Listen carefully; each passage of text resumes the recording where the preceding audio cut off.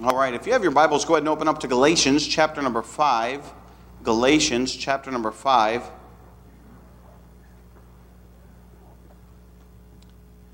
We've been studying the Holy Spirit, and we'll continue to study we've been looking at this passage, Galatians chapter 5, for a couple weeks now, and we're going to really kind of get into the fruit of the Spirit this morning, and look at them and kind of really investigate at least that first one, and that is the fruit of love. And that's certainly an important, it's very obvious and apparent in our society today, the absolute lack of love. If you flip on the news, we're bombarded with everything that is completely opposed to that of love. That would be hatred, that would be envy, that would be strife, that would be all of those things, crimes and hatred and domestic violence and all of that really points to an evidence of a lack of love. And I'm not talking about, obviously, some of you might know the let's all just love one another, That's not what I'm talking about, and that's not what the Bible is talking about. But there is a severe lack of love in our society today. And we notice in our passage that we'll read here that it is the very first fruit of the Spirit. And so look with me, Galatians chapter 5, and verse number 22. We've looked at the list. We've looked at walking in the Spirit. We've looked at choosing to walk in the Spirit. And let's see what the fruit is that is produced as a result of choosing to walk in the Spirit in our lives. The Bible says in Galatians 5:22, "But the fruit of the Spirit is love, joy, peace, long-suffering, gentleness, goodness, faith, meekness, temperance. Against such there is no law." And let's stop right there and let's pray. Father, we thank you for today. We thank you just for your goodness to us. God, thank you for the opportunity that we have to gather in your house around your word. God, thank you for the privilege, really, of being a child of God and being saved and being born again and having the Holy Spirit live inside of us. God, I pray that you would bless the service this morning. God, I pray that you'd use me. I pray, Father, that you'd speak through me. And I pray, Father, that you would touch each and every heart as only you can. And, Father, we'll be careful to give you the honor and glory for all that's said and done. In Jesus' precious name we pray. Amen. As we look at this passage, the fruit of the Spirit, and that's very important to understand. This is spiritual fruit. This is not something that we can just manufacture. But the very first one that's given in that list is love. And I think that's important because that characteristic flows from God through us. Excuse me. Clearly, the fruit of the Spirit illustrates our connection to Jesus Christ. The Bible says in John 15:5, "I am the vine, ye are the branches, he that abideth in me, and I in him, the same bringeth forth much fruit. For without me ye can do nothing." That's John 15:5. And you know that parable. He's talking about him being the vine and us being the branches. And what he's saying is, listen, if we're not tied into God, if we're not connected to God, we are not able to bear that fruit. You see, we've seen in the past week we had a lot of winds and storms, and I've seen several limbs down. And one of the limbs I saw down, I was just amazed because it was browner than all get out. I mean, it was dead. And I think that thing probably wasn't healthy before it fell down. But after it fell down, man, it just turned brown. I mean, it was completely brown. And that's the same, listen, in our life, if we're not connected to the vine, if we're not connected to the Lord Jesus Christ, then we're not going to be able to bear that fruit. We've talked about choosing to allowing God to work in our life. We've talked about making choices and allowing the Spirit to reign in our life. And so that's kind of that disconnect that happens. And there is such a thing as carnal Christians, people who are saved. Are they going to go to heaven? Yeah, they're going to go to heaven. They don't lose their salvation. But there are Christians who are not bearing fruit. Because why? They're not plugged into the Lord Jesus Christ. And their life, as a result, it does not bear the spiritual fruit. So we must remain plugged in. We must remain connected, and that's certainly important. God's love is not a love that we can plan or produce within ourselves. It comes from God. Love is so much deeper than what we make it out to be, but God's love is so much greater than anything that the world has ever known. The Bible says in 1 John 4:16, and we have known and believed the love that God hath to us. God is love, and he that dwelleth in love dwelleth in God, and God in him. It says in the chapter previous, in 1 John 3:16, hereby perceive we the love of God, because he laid down his life for us, and we ought to lay down our lives for the brethren. Listen, if you're saved and you're born again, you have experienced the love of God. You know what the love of God is. It amazes me constantly. Now, I got saved when I was young, and I'm grateful for that. I praise the Lord. Some of you, you know what it is to live in the world. Maybe you got saved 20, maybe you got saved 30, 40, or 50, or later in life. And one thing that maybe is a difference, we're both saved, but one of the difference is the perspective from which we see things. Sometimes me, having grown up in church my whole life, I don't really fully understand the effects of sin and some of the things that can be really messed up in your life. And some of you got saved in later life. You're like, man, I am so thankful for God's love to me, because you knew what life was without the Lord Jesus Christ. You know what it's like to live in the world. You know what it's like to have the chains of sin wrapped around you and feel the constriction of that in your life. And so perhaps you have a greater appreciation for God's love towards us than maybe somebody who has always just kind of grown up understanding that God loves me and God cares about me. But man, to know the depth and greatness of God's love, that's the idea of love that the Bible portrays. And the world truly does not understand what love is. You can look around and you can see in our society the way that the society portrays love. And they portray it in a complete different light from what the Bible proclaims as love. So the first thing I want us to do is I want to give a definition of love. What is a definition of love? Now, the definition in the dictionary gives us three things. As a matter of fact, I wrote that down here. Or I would, before we get to the dictionary definition, I would define love in three ways. And they all start with S, so they make it easier, okay? The first one's sensual, the second one is sentimental, and the third one is spiritual. And so sensual, obviously, is a superficial love, and it doesn't always mean sexual. Sensual actually means to be able to have the sense of touch. And so it could be taste. You say, I love ice cream. I love ice cream, and I love chocolate. And those are sensual. It is something that you can sense. It's something that you can taste. And so that is one form of love, and we use that often. And it is true as well that it does speak towards the sexual desire. There's no doubt about that. That is a sense. But then there's a sentimental, and that's an emotional attachment, a feeling of love, in which you would say, man, I love my pet dog or my pet cat. And you got dog lovers and cat lovers, and sometimes they're adamant one to another about which is better. And then you got my daughter, and she loves her pet rabbit, a stinking rabbit. It doesn't even come when they're called. And so I don't really understand a pet rabbit, but you grow a sentimental attachment to a pet that you have, and so there's a sentiment of attachment there, and then there's a spiritual love, and this is a concern that drives you to action. Now, Webster's Dictionary, the 1828, gives a very lengthy definition, and I printed it out and wrote it down, and I thought it'd be good to read this.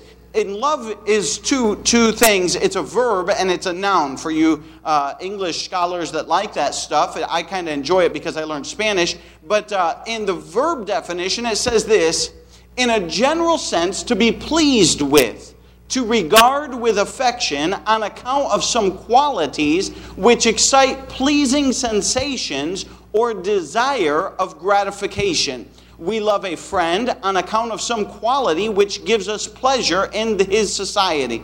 We love a man who has done us a favor, in which case gratitude enters into the composition of our affection. So we would love somebody for doing something for us. That would be out of gratitude. We love our parents and our children on account of their connection with us and on account of many qualities which please us. We love to retire to a cool shade in the summer. In other words, we love the coolness or the air conditioning. And we've had a couple hot days, and you say, man, I love my air conditioning, all right? And some of you feel that way. We love a warm room in winter. We love to hear an eloquent advocate. In other words, somebody who can speak and advocate well. The Christian loves his Bible. In short, we love whatever gives us pleasure and delight, whether animal or intellect. And if our hearts are right, we love God above all things as the sum of all excellence and all the attributes which can communicate happiness to intelligent beings. In other words, the Christian loves God with the love of complacency in his attributes, the love of benevolence toward the interest of his kingdom, and the love of gratitude for favors received. That's quite a lengthy definition. How many of you memorized that?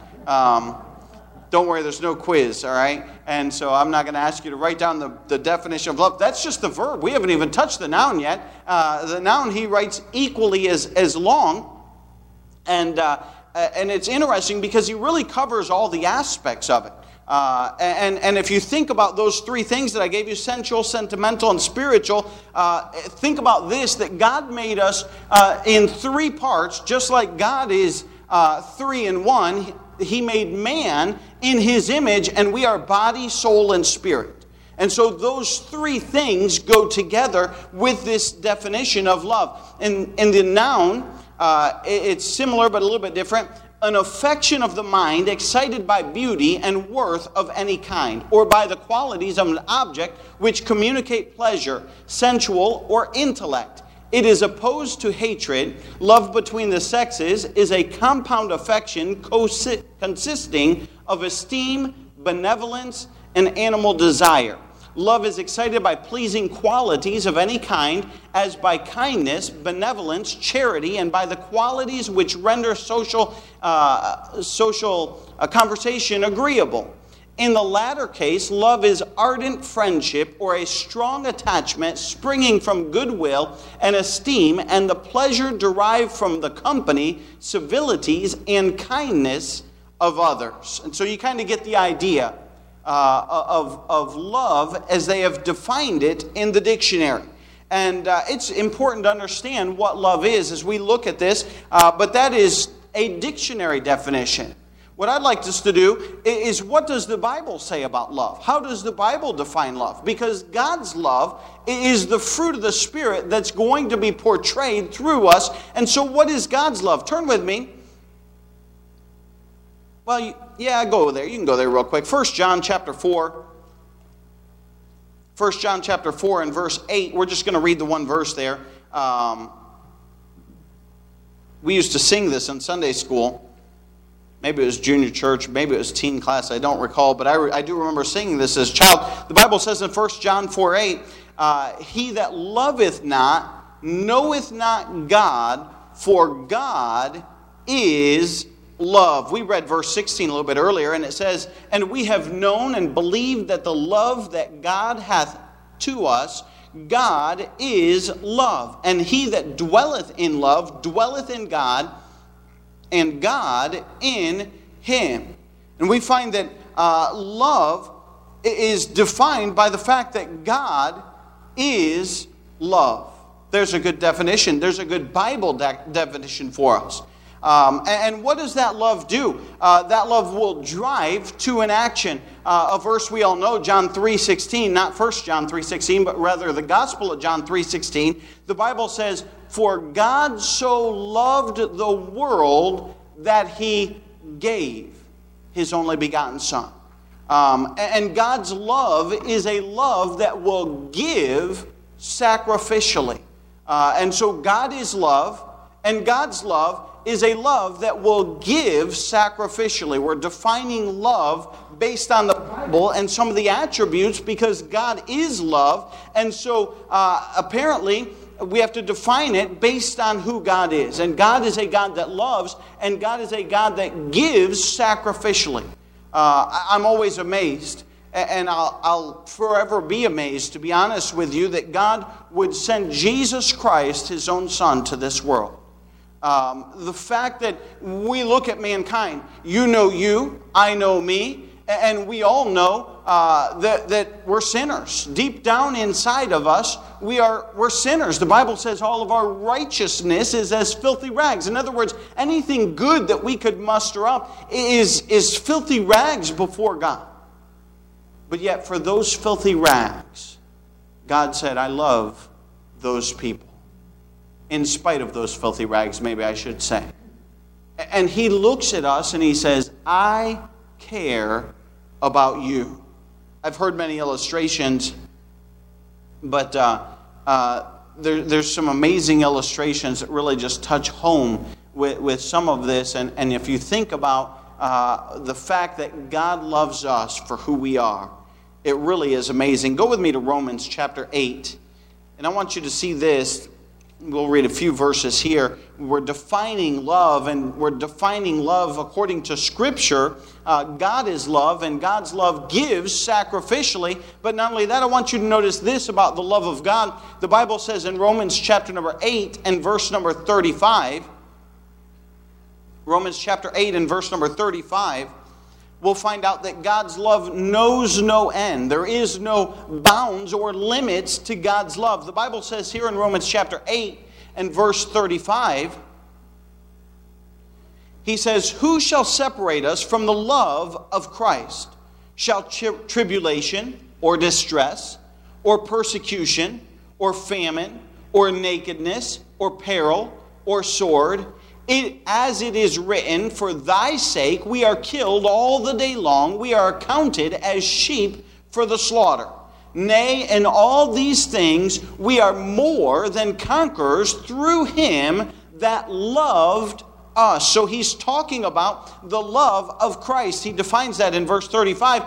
Who shall separate us from the love of Christ? And he goes on and he names several things. And he says, listen, these aren't able to separate us. He said, we are more than conquerors through Him that loved us. And then he goes on in verse 38 and he says, for I am persuaded that neither death nor life, nor angels, nor principalities, nor powers, nor things present, nor things to come, nor height, nor depth, nor any other creature shall be able to separate us from the love of God, which is in Christ Jesus our Lord. Man, that's a wonderful verse right there. To think of the fact that, hey, there is absolutely nothing that can sever the love of God for your life. What an important aspect. And God's love is, God is love. God's love is sacrificial. And God's love knows no man. Knows no end, excuse me. And there's absolutely nothing that can separate us from the love of Christ. There's nothing. Listen, when you die, if you're a child of God and you're saved and you're born again, hey, we're going up to heaven for all of eternity. That's not going to separate us from the love of God. And it says in verse 38 there, it says that neither death, nor life, nor angels, nor principalities, nor things present, the Bible says. In other words, there's nothing on this earth, present time, in this present moment that can separate us. But I'm glad it doesn't stop there because, listen, if it stopped there, something in the future might come along that actually could separate us from the love of God. But the fact of the matter is he goes on and he says this in the following, nor things to come. In other words, he's saying, hey, there's nothing even in the future that will be able to separate you from the love of God. You are safe and you are secure in the very love of God. What an amazing definition of God's love. You think about that. And how God loves us unconditionally. And we think about that, and we think about, let's flip it around and let's think just for a moment about man's love towards God.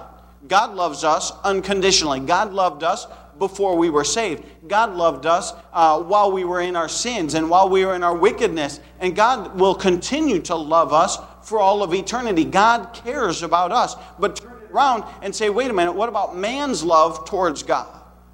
Because it's great that God loves us. We're grateful for that. But how much do we love God? That's the same question that Jesus asked Peter. You remember Peter towards the end after Jesus had already died on the cross and he had already resurrected from the grave. And go with me there to John chapter 21. This is an amazing passage in all reality. John chapter 21. John 21 and verse number 15.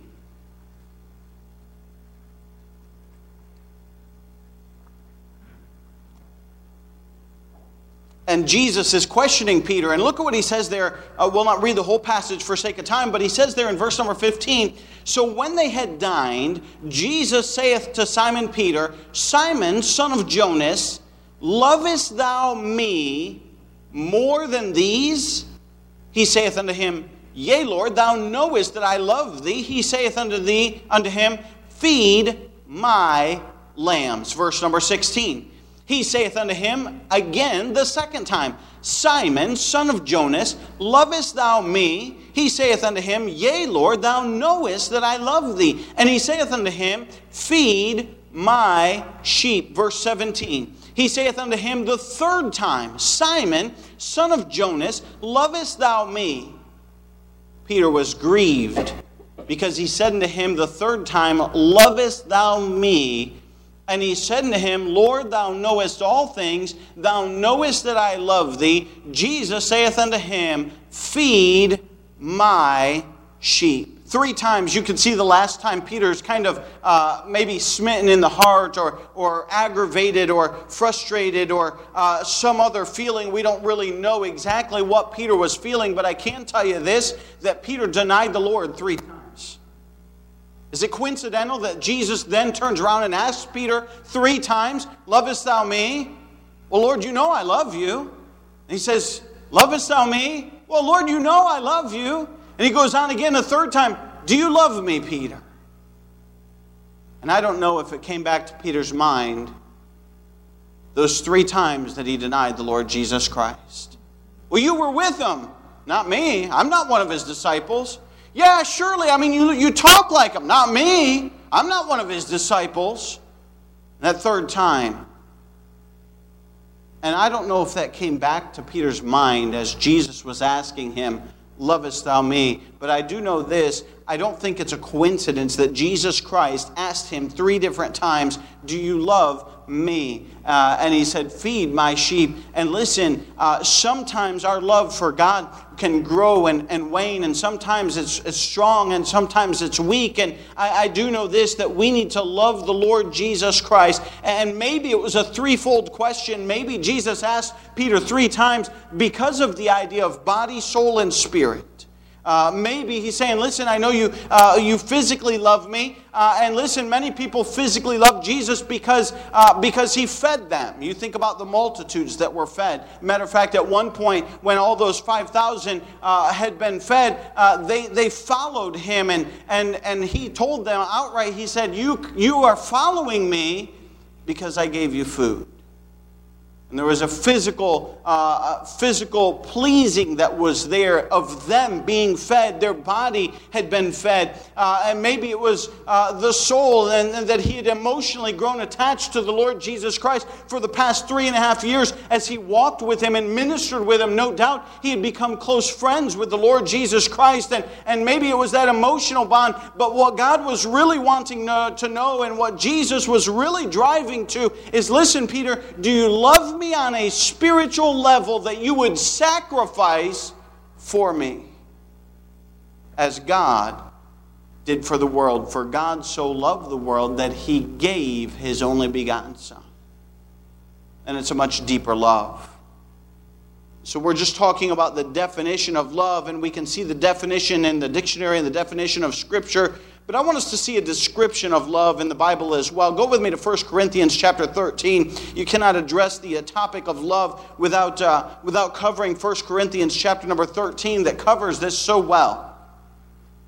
In 1 Corinthians chapter number 13, I took way too much time on the definition. The description of love, this is an amazing passage in all reality. The Bible says in 1 Corinthians chapter number 13 and verse number 1, it says, "Though I speak with the tongues of men and of the angels and have not charity, I am become as sounding brass or a tinkling cymbal. And though I have the gift of prophecy and understand all mysteries and all knowledge, and though I have all faith so that I could remove mountains and have not charity, I am nothing." Verse 3, "And though I bestow all my goods to feed the poor, and though I give my body to be burned and have not charity, it profiteth me nothing. Charity suffereth long and is kind. Charity envieth not. Charity vaunteth not itself, is not puffed up, doth not behave itself unseemly, seeketh not her own, is not easily provoked, thinketh no evil, rejoiceth not in iniquity, but rejoiceth in the truth, beareth all things, believeth all things, hopeth all things, endureth all things. Charity never faileth. But whether there be prophecies, they shall fail. Whether there be tongues, they shall cease. Whether there be knowledge, it shall vanish away." What an incredible passage on charity, which is love. 3 observations in those first 3 verses is that words are empty without biblical love. He goes, "Though I speak with the tongues of men and angels and have not charity, I am become as sounding brass or a tinkling cymbal." In other words, listen, if my words don't have the weight of charity or love behind them, then they are absolutely empty words and of no value. He goes on in verse number 2. And he says this, he says spirituality is empty without biblical love. Look at what he says there. He says, "And though I have the gift of prophecy and understand all mysteries and all knowledge, and though I have all faith so that I could remove mountains and have not charity, I am nothing." Spirituality without the base of love is of no real value, even if you have great faith, even if you have great knowledge. We talk about knowledge a lot on Wednesday nights as we've been going through the book of Proverbs, and it's a wonderful book, but then we complement that with wisdom, and that's deciding when to use that knowledge. And what he's saying is, listen, all the knowledge, even all the knowledge of the Word of God and all the faith to be able to move mountains is not of any value if you have no love to back it up. And so he's pointing to the importance of charity. So words are empty without the biblical love. Spirituality is empty without biblical love. And then look at verse number 3. He says, "And though I bestow all my goods to feed the poor, and though I give my body to be burned, and have not charity, it profiteth me nothing." Good deeds are empty without biblical love. In other words, you can do good deeds, and there are people who do good deeds. I promise you, there's many people who do good deeds, and maybe they have a lot of money, and they're like, well, let's give to this charity, and they give to this charity, but they don't have any love or compassion behind the good deeds that they're doing. Sometimes people do good deeds just to edify themselves. Say, well, look at me, look at what I do. I do this, and I do that, and I do this, and I do that. And if it's not done out of a motive and a service of love, the Bible says, and Paul says, and God says, it's empty. It's of no value. And so the motive behind all of this must be driven by love. We don't have time to go through all of these, but in verse number 4, we can see the helpfulness of biblical love. It suffereth long. It's kind. Listen, those are 2 things that are helpful. If you can be long-suffering, what does that mean, suffereth long? That means patience. under tribulation or trial. That means patience when people don't like you or say unkind things to you. And being kind, listen, that's almost a trait that's forgotten today. That's the helpfulness of biblical love. In verse number 4, we also see the humility of biblical love, because you can see there, it envieth not. You cannot love someone and envy that person at the same time.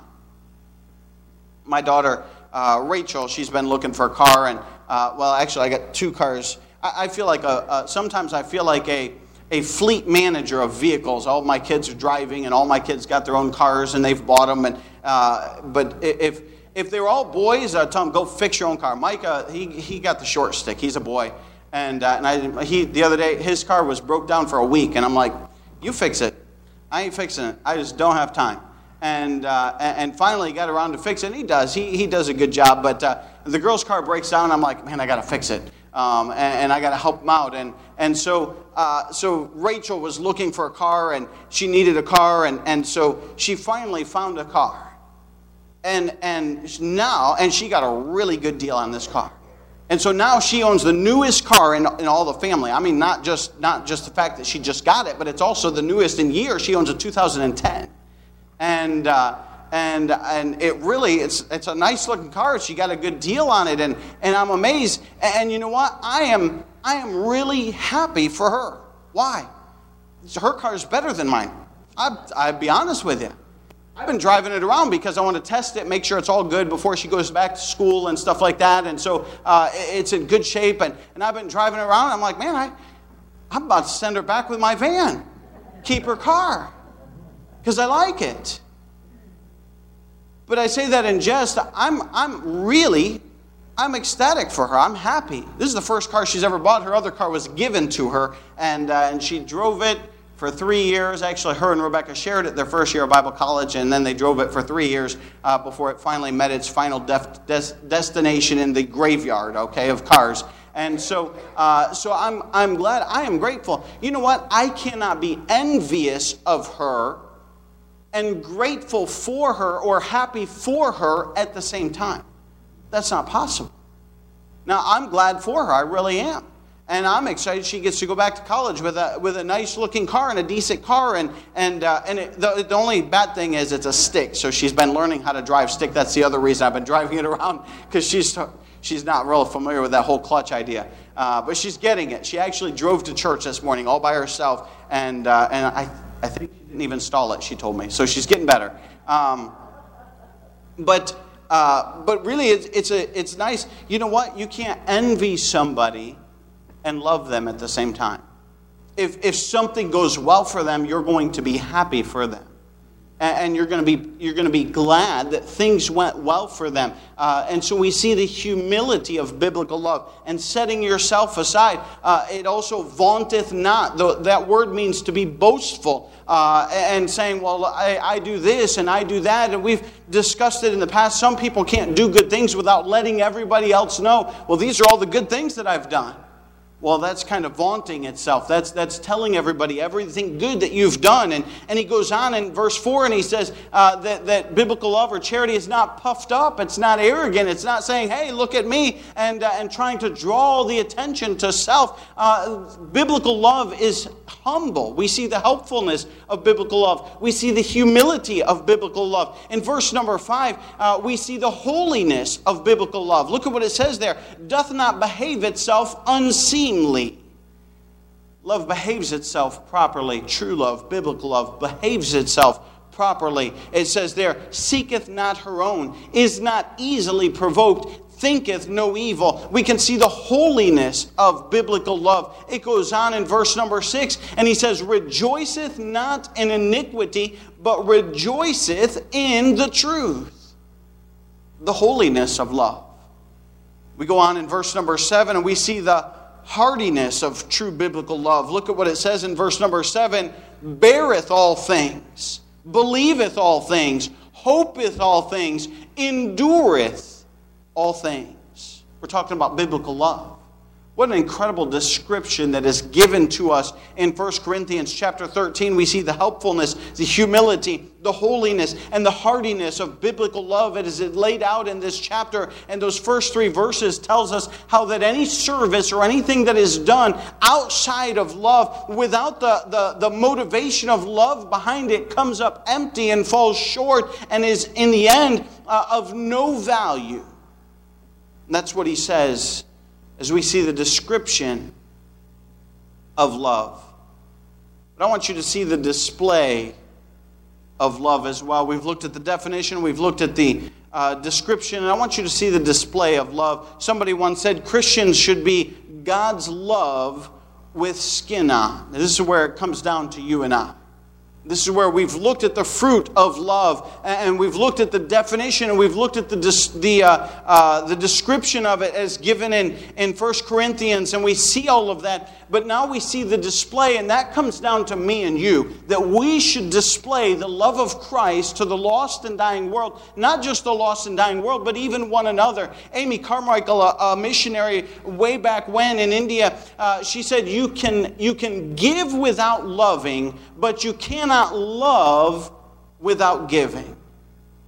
We gave this verse already, John 3:16. For God so loved the world that he gave his only begotten Son, that whosoever believeth in him should not perish, but have everlasting life. What an unbelievable display of giving and of love that God showed towards us in giving us his own precious Son to die on Calvary and to take our place and to take our sins upon himself and to forgive us of our sins. And we see that displayed through the Lord Jesus Christ and physically as he came to this earth. And listen, our love needs to be displayed as well. If God displayed his love through giving, how could we do any less? We think about time. We think about giving in 3 different ways, not just money, but listen, giving can incorporate a lot of things. It can incorporate time.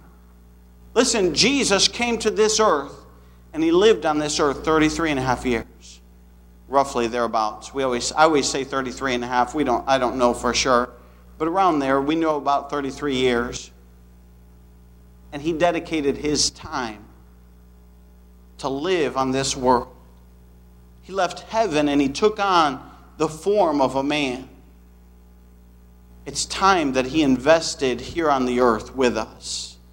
One time a teenage girl, it was her job to read her younger brother bedtime stories, and so she concocted a genius idea. She got tired of reading the stories every night and just was a bore to her and reading the same stories. And so she came up with this genius plan that she would just record them on a CD. And so she recorded them all on a CD and with her voice reading them.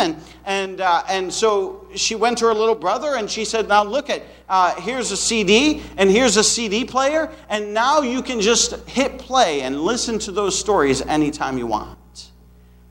The little boy looked at the CD player and he thought about it. And after a while he said, no, it hasn't got a lap. It's not always about, reading, or it's spending time with those people. It's not the story. It's not hearing that bedtime story. It's physically being there with somebody else. Listen, God came to this world and he spent time here on this planet with us.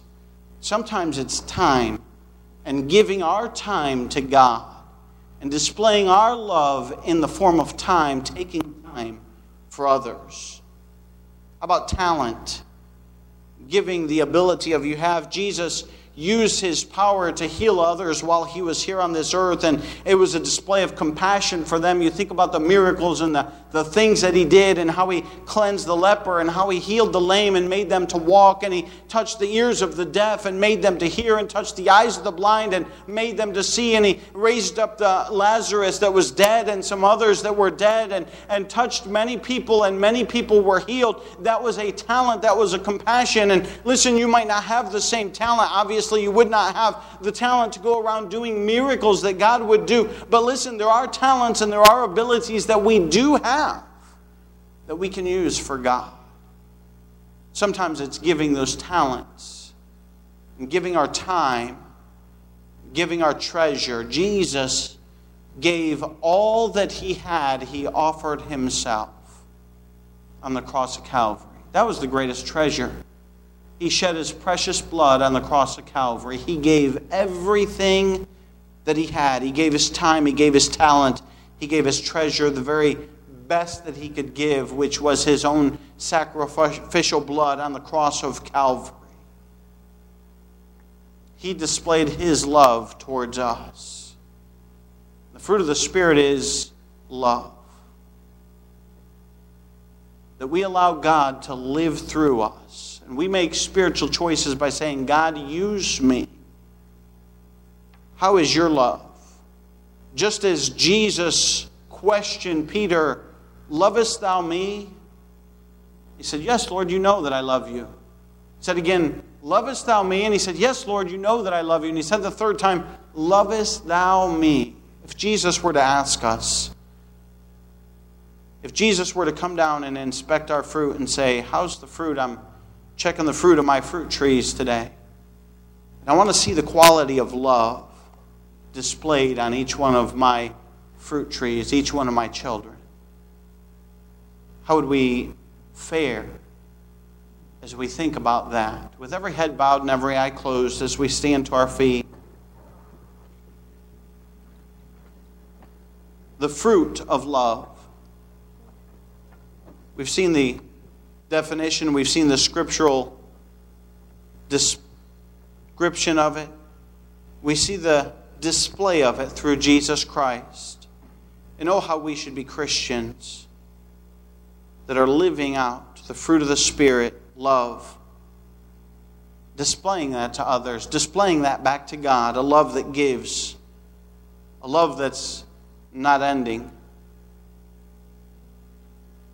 God, I pray that you'd speak to each and every heart as only you can. God, you know our faults, our failures, our shortcomings. And God, we humbly ask you to help us to bear the fruit that you would have us to bear. To be Christians who are submitted to the Holy Spirit day in and day out, time and time again. God, that we would display this idea of love to one another, to you, and to the lost world. May we display the love of Christ to those around us. God, I pray that you'd speak to each and every heart. Father, if there's one here that does not know you, that's not born again, that's not saved, I pray that you would touch their heart. Father, show them their need for salvation. May they trust you today. Well, thank you for it. In Jesus' precious name, I pray. Amen. As the piano begins to play, if God's spoken to your heart, the altar's open. Are we loving with the love of Christ?